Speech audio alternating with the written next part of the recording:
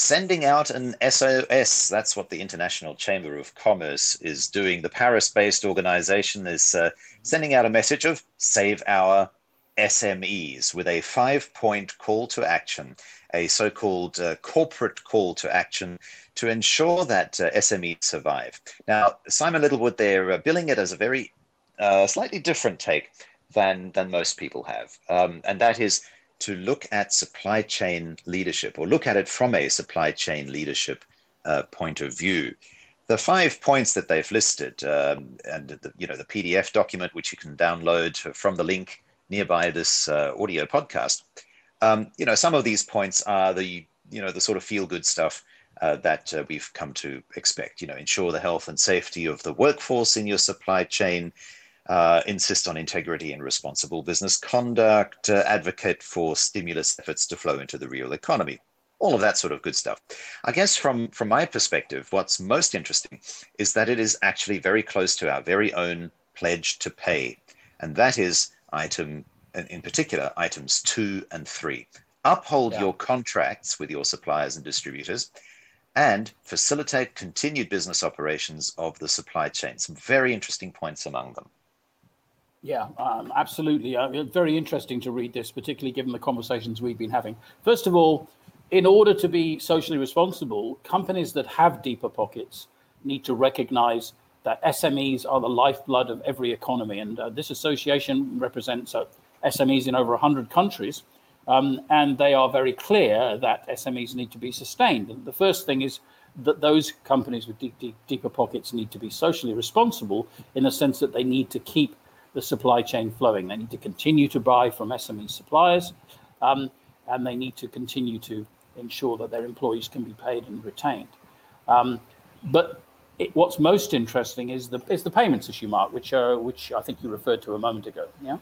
Yeah, absolutely. So, let's take it as read. Uphold your contracts with your suppliers and distributors. They say canceling orders or terminating contractual relationships can cause immediate harmful economic effects on MSME. You can tell this was written by a francophone.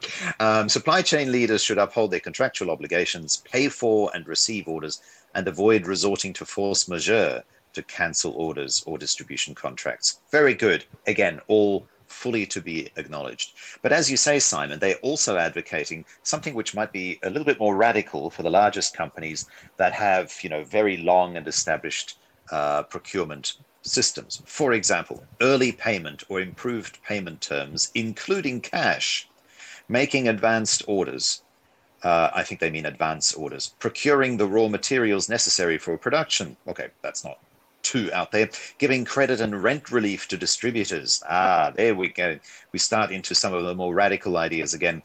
Providing interest-free or low-interest emergency loans and using leverage with creditors to facilitate low-interest credit for MSMEs in the supply chain. Shall we pick each one of those off one by one? Shall we start with early payment or improved payment terms, including cash? Yeah. So what's being said here is that so generally the timbre of this is the same as our pledge to pay, which is, look, if you've got deeper pockets, you should ensure that your SME suppliers are paid according to terms as a minimum, but ideally think about paying them a little bit faster. So in this case, early payment or improved payment terms, which is faster than your existing payment terms. Essentially, what we're arguing is that for the period of the slowdown or until things improve, and that's likely to be into the fourth quarter of this year at least, you need to think about treating SMEs with kid gloves and ensuring that they have enough cash to continue to operate and employ people. So early payment's an important part of that. Making advanced orders, which is the second one, is an interesting one because that says, I know what I'm going to need in 2 or 3 months' time.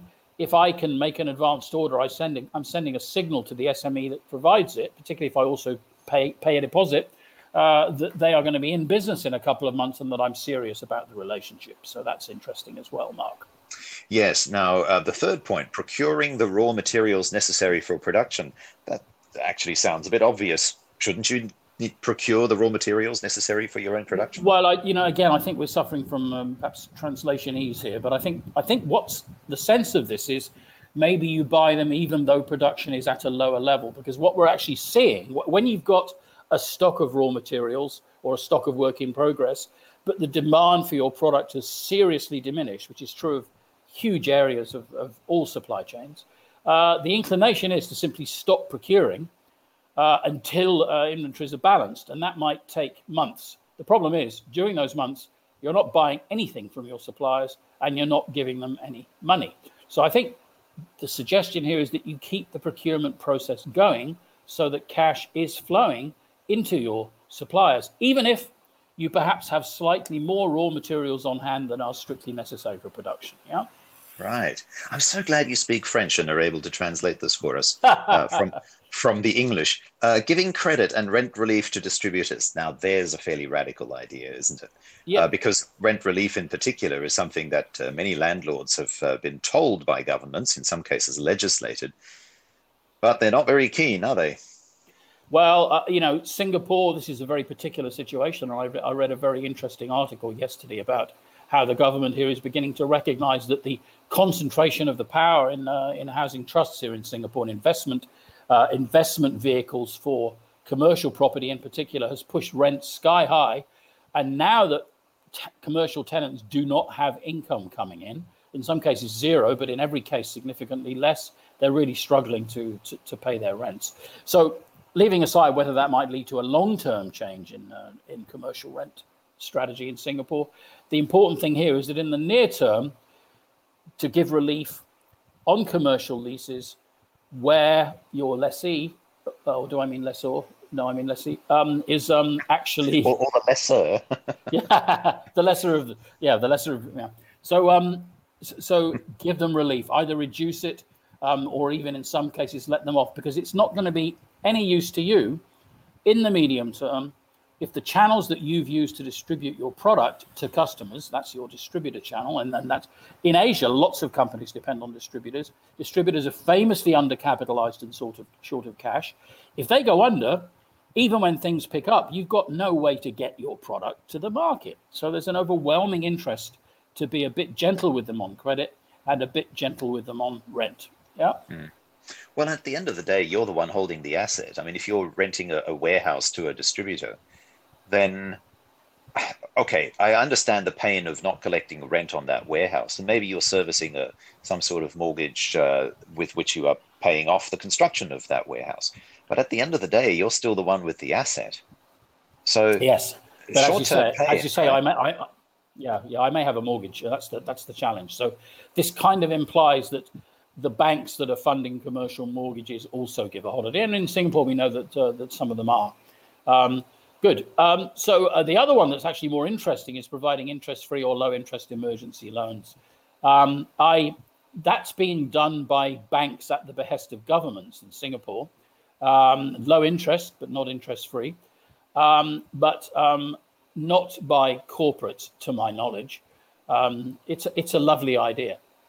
Yes. So in other words, you are the one who buys from an MSME, but at the same time, you're not just paying them for their products or services, you're actually extending credit.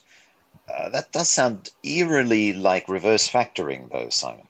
Well, it's needs must, I guess. We've talked about it. We don't like reverse factoring very much because it's a way of procuring longer payment terms from your customers and providing them with a higher level of cost. But if in a situation like this you can get money to people, even if it's just a short-term contingency, then it kind of makes sense. I wonder how many big companies are actually doing this. That would be a very interesting question, Mark. Well, you did say it was a very nice way to go. I guess it's very unusual, isn't it? Well, I've got, look, I'm going to be controversial here. This has the smack of French corporatism about it, which is fine because there's many worthy intentions here. But the fact of the matter is that France is an economy which is very heavily dominated by the public sector. So where you control both the banks and most of the large corporations, it's very easy to make these kinds of observations. But companies are commercial entities responsible to their shareholders, and they're supposed to look after their cash and make money. So providing interest-free or low-interest emergency loans, actually, you actually have to have a license to do that, don't you? So I don't know that corporations can even do that. You could possibly guarantee the loan from a third party, but I don't think you could do it directly and not stay within the law, Mark. Hmm. Well, perhaps that's the implication of is it the sixth point, using leverage with creditors to facilitate low interest credit or bridging loans for MSMEs in the supply chain. So presumably, if you're a large company, you would go to a bank and say, hey, can you lend these guys some money? They're a small company, but they've served us well. And well, using Yeah. leverage with creditors to facilitate. I mean, that sounds like an introduction rather than a guarantee, but at least perhaps that encourages more of the factoring of invoices that we've seen. Yes. Yeah, I don't know what they mean by leverage. And I mean, there are 2 points here. The first one is you need to make sure that your supplier is going to stay in business. I mean, we've said this repeatedly.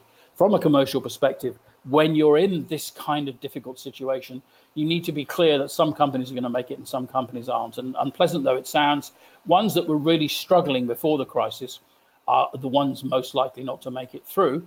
You don't want to commit yourself to giving more credit to them. You don't want to commit yourself to guaranteeing loans to them from a third party unless you can be absolutely sure they're going to survive. So this is about figuring out who your core suppliers are, ensuring that they have taken the decisions that are necessary for them to weather the storm. So from a practical perspective, I've been looking at my suppliers and asking them what they're doing to cut costs, manage down outgoings, manage and husband working capital, probably before I started talking about providing them with additional loans, via creditors that I'm helping to support.